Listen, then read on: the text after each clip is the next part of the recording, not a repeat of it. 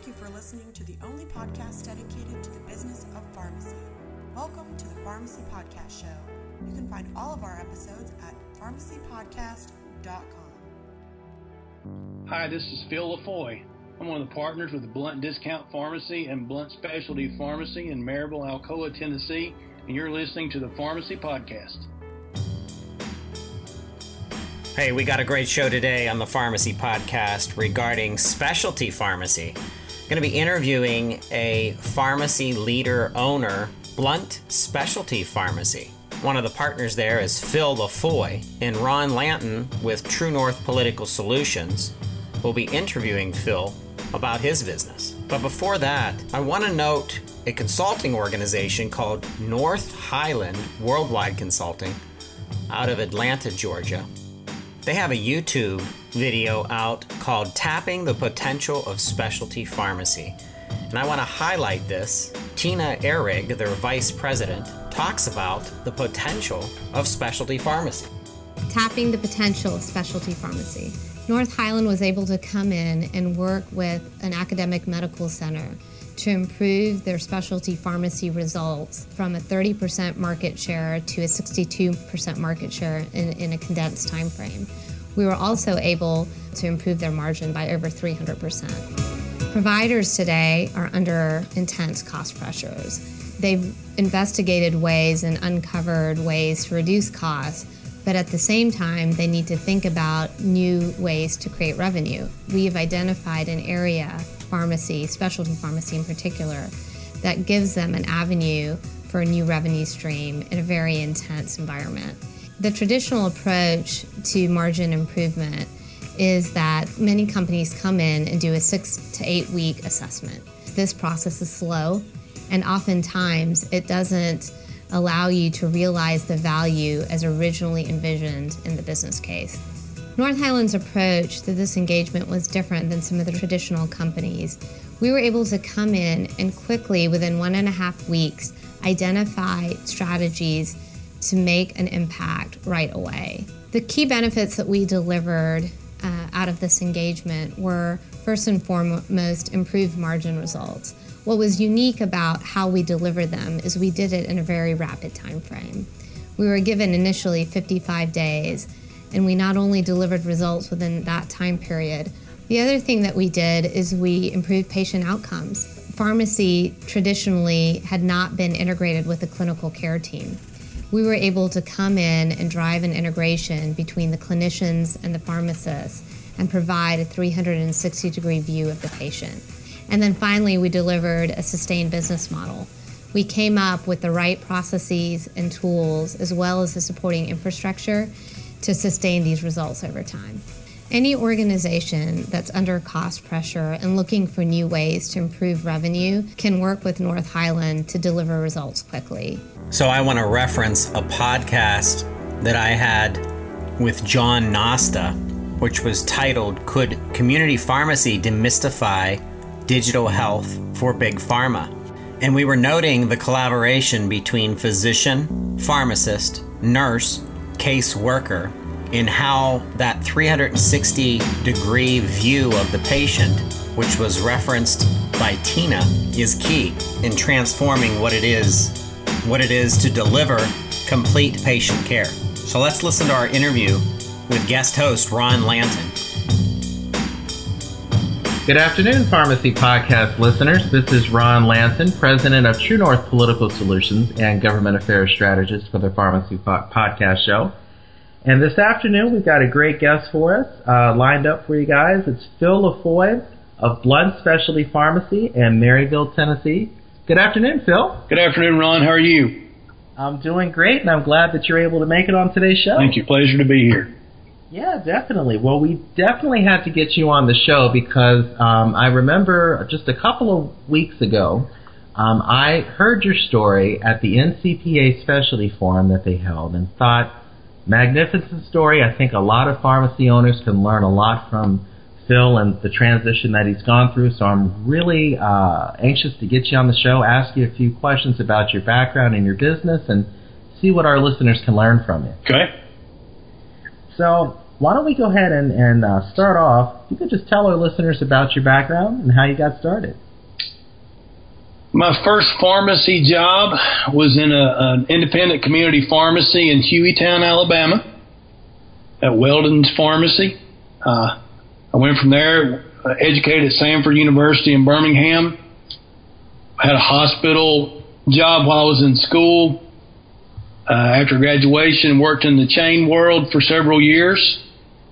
And one day, about, 19 years ago, I get a call from the pharmacy up the street and said, I would like to talk to you about a job.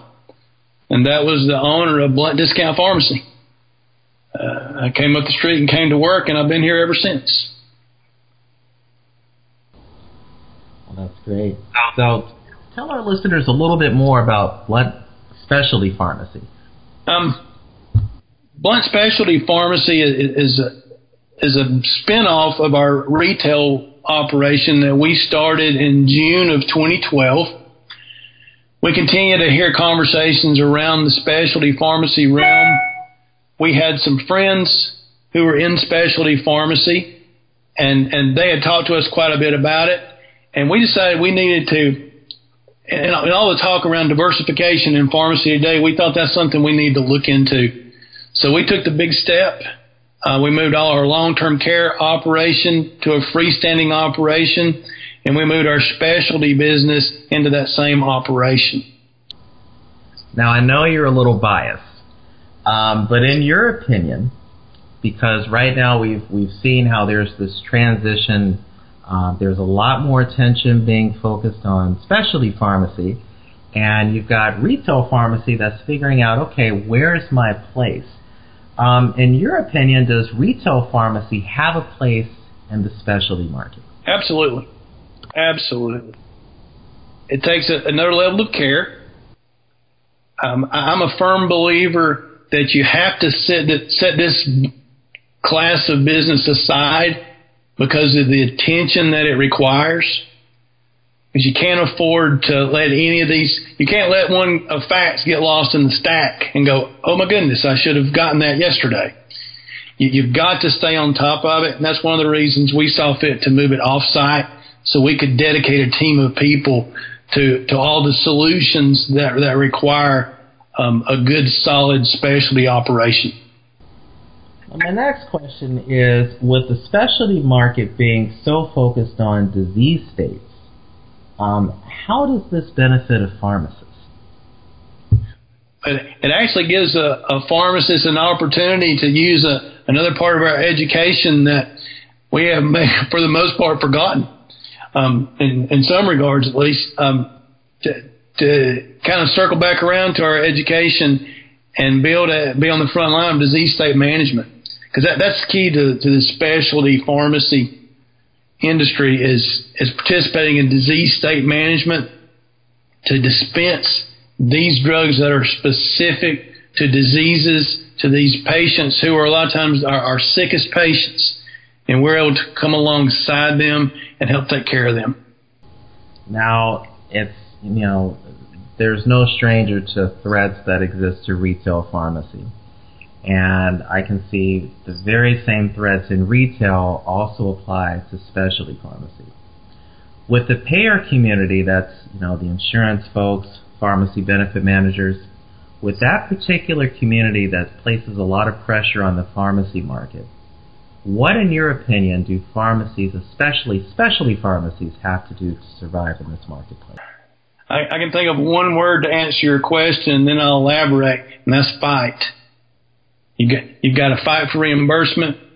You've got to fight for the price at the purchasing level for the pharmacy. You've got to fight for access to patients. You've got to fight for access to drugs. It's a big industry, and the big box doesn't like us playing in their area. But we have a place in this area, and we've got to fight for that spot. Now, you mentioned fight. I know that there's a lot of legislative activity that's going on, right. A lot of regulatory scrutiny. What do you mean by fight? To the pharmacist that's sitting there going, I wonder what he means by that. I think we have to assert ourselves. If reimbursement is not something that you can live with, then you've got to ask the question, and you've got to push back, and you've got to appeal to the payers to receive proper reimbursement. You've got to be relentless when it comes to access to drug and access to lives, to these contracts. You've got to be relentless. It's easy for someone to tell you no. It's easy for a drug manufacturer with a limited distribution drug to tell you no.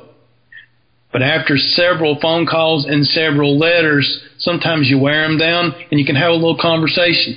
I have third-party contracts today with payors that I worked on for 5 years. Foreseeing getting into specialty pharmacy, it took me 5 years to accomplish being in these networks.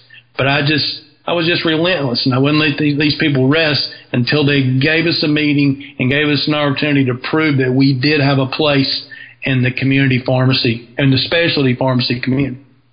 That's a really encouraging story, because I know a lot of people are like, well, I don't know if I can actually stand up to a pharmacy benefit manager and make those calls, and it just sounds like you just have to be committed and relentless. Well, the most painful part about that is someone telling you no. So you just ask again. You ask for someone else the next time you call, and you just have to stay on top of it. That's right. What's the worst that can happen? That's right. In your opinion, how can a specialty pharmacy or a compounder operate in today's environment post the New England Compounding Center with increased government scrutiny? And I asked that question for those that aren't familiar with that. I think it was the year 2012 is when you had that huge fiasco in Massachusetts where you had some folks that weren't doing the proper protocols for compounding a drug. A lot of folks got sick. There was a lot of fatalities, which was very unfortunate. And, you had the Drug Quality Security Act that came out from Congress, and a lot of state regulations. Not to mention the regulators that have, come out and enforce. How does a pharmacy kind of operate in this new environment now? Well, I can speak to a part of that.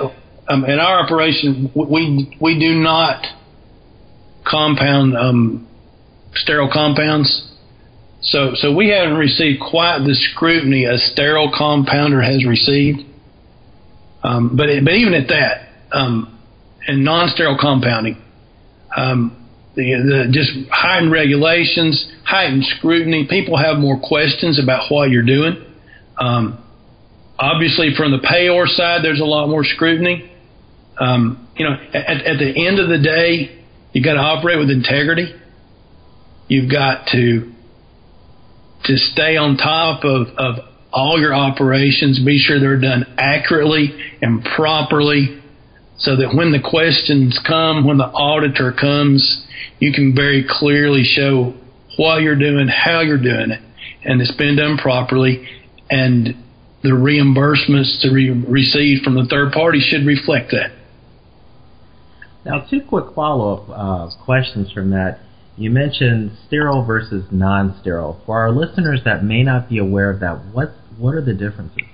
So primarily when you think about sterile, you think about injections. Other things, eye drops, nose sprays, those type things are also compounded in a sterile environment. The scrutiny and the requirements for those people is tremendous today.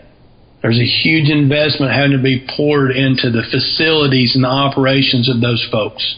That one we're not in. We do a lot of oral preparations. We do a lot of topical preparations, none of which have the facility requirement as sterile, but nonetheless have requirements that they be done clean, they be done properly, accurately, of course. Just a little different world in non-sterile. Okay. I'm glad you cleared that up, because I'm sure there might have been a question about that, so thank you for that. The other follow-up question I have from your earlier answer, you mentioned payer scrutiny, and I couldn't agree with you more. I know that a lot of people that have switched over from retail to specialty, or people that are just coming on as specialty owners, they're saying, well, man, there's a lot of different accreditations that they're asking me for, and that didn't exist a couple of years ago. Is this something that's new in your opinion? Accreditations have been around. Well, in the compounding world, it's something that surfaced in just the last few years, and obviously, since we've had these questions that have come up recently, a lot more pressure about accreditation. In our specialty business, we don't have any compounding to speak of in the specialty business, so I'm not an accredited compounding pharmacy yet.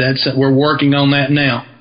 I had a pharmacist go to a seminar this past weekend concerning compounding accreditation. Specialty pharmacy, there are 3 and about to be 4 accrediting bodies in specialty pharmacy. Accreditation is a very rigorous process. It takes a lot of time, a lot of energy. And, the bottom line on accreditation is there's a set of standards that are established. And if you meet those standards and uphold your business to those standards, then you receive accreditation. And this gives practitioners in the nation the comfort to know how you operate.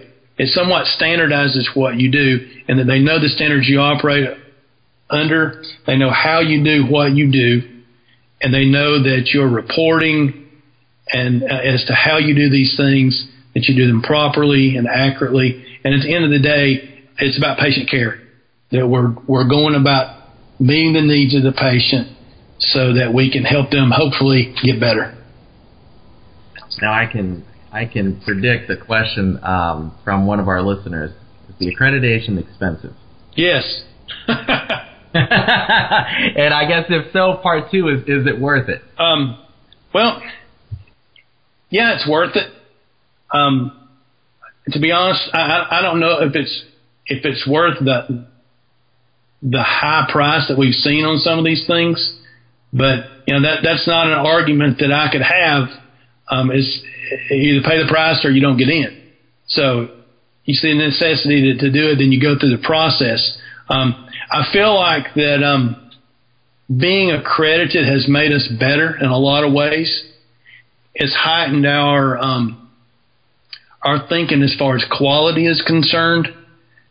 We've developed quality teams, not just in specialty, but because of our specialty accreditation, we've developed a pretty robust quality program throughout our organization, in our retail setting and in our specialty long-term care setting. I think that's made us all better. It's made us all more aware of some of the things that we need to look at and we need to talk about. It's a good thing. It was, if you heard me speak, you heard me say specialty accreditation was by far the hardest thing that I've ever done. There are programs out there that you can pay that will help you through or walk you through the accreditation process. We opted out of that. We chose to do it on our own with our team of folks here at home, and that way we would have a good, solid understanding of what all went into it, and I'm glad we did that. It's interesting that you mentioned your team, because that was one of the things that drew me to you when I heard you speak at the specialty forum at NCPA, because a lot of people that I've talked to, they're like, well, man, I've got to go search high and low for, a person that has this particular skill set that can benefit me, or this particular skill set that's really hard for me to find. You actually took people that already worked for you and made your model work, and I thought that was amazing. Yeah, we're very fortunate to have had the people that we have on staff. Me and my partner, we kind of laugh looking back. Those people made us look really smart, and the people that we put in place and trained in those positions. The only person we brought in from the outside, we hired a sales rep. Other than that, everyone was in-house, and we just moved in and trained, and they've just done a tremendous job. Well, let's switch it to policy after we talk a little bit about the market. What are your thoughts about a pharmacist being recognized as a healthcare provider? I know that we've seen this issue on the state level with state legislation. We've seen it in Congress. What are your thoughts? I think there's a place for it.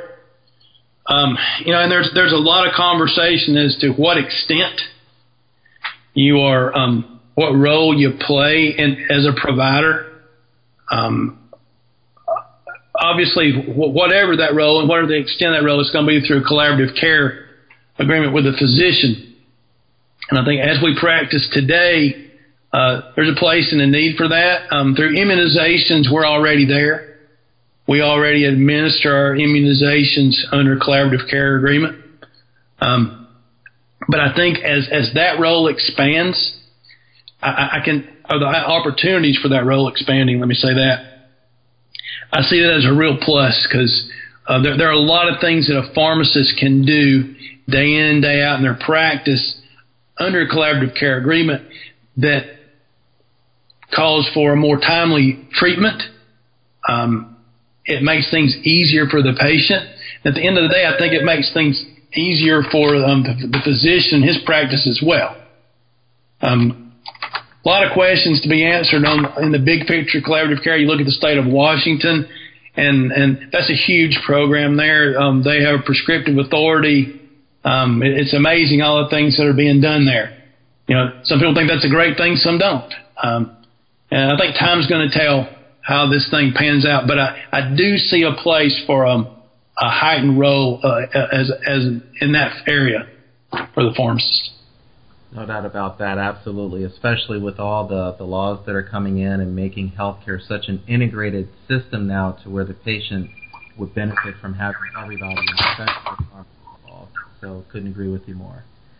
Now I'm going to throw you a little bit of red meat here. All right. And ask you, what's your ideal piece of legislation? Oh, my goodness. I guess ideally, if we could get fair reimbursement for what we do, I think the model that we operate under with the PBM paying the pharmacy, that's a flawed system. You think about the contracts that we see today, they're usually multi-year contracts with the reimbursement decreasing over the years. Now, do you know of anything in our country that the price of it is decreasing as time goes on? So that being, I don't know of anything. So that being the case, why should we be expected to accept a decreasing level of reimbursement as the price of medication goes up at exponential rates in some areas today? I'm really challenged to understand how that works and what the mindset behind it is. But we should have fair reimbursement. I think if I could get legislation, I would say that. That would be huge. That would be huge. And I think that would encompass mail order. Folks shouldn't be required to go to mail order unless they just chose to. Let me have the same rates of purchase as a mail order pharmacy, and we'll see where the service levels lie. We'll let the patient decide where the best care is. Absolutely. How's that? That sounds good, and I'm sure our listeners would wholeheartedly agree. Well, Phil, if you could change one thing nationwide, what would it be?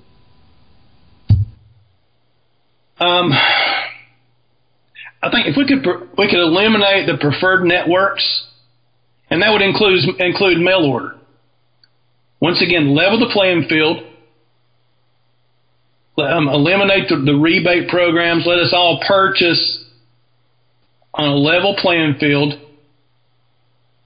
Let the patient determine, do they want to come to the community pharmacy and get their prescription filled, or they want to get it in the mail and have it thrown on the porch. Let them decide. Let them manage that part of their health care. Because I have a pretty good feeling if all the dollars are the same, if all the co-pays are the same, they're going to get the best care in the community pharmacy level. And I think the health care dollar will be reduced because of the care that's received in the community pharmacy. I'm convinced of that. Yeah, I agree. Well, our last question here before we get to your contact information. Any words of wisdom that you can give to our listeners? I'll speak very personally. I'm not a very wise guy, but I operate, I guess, on two things. Faith in God. Trust in the Lord with all your heart.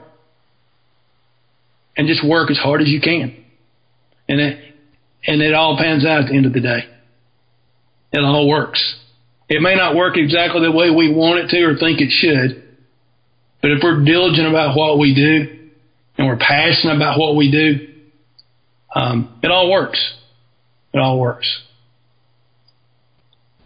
How do our listeners get a hold of you if they have additional questions? You can reach me at Phil, P-H-I-L, at bluntdiscountpharmacy.com. That's Blunt, B-L-O-U-N-T. Pharmacy number, phone number 865-681-0520. Or my cell number, 865-617-0010.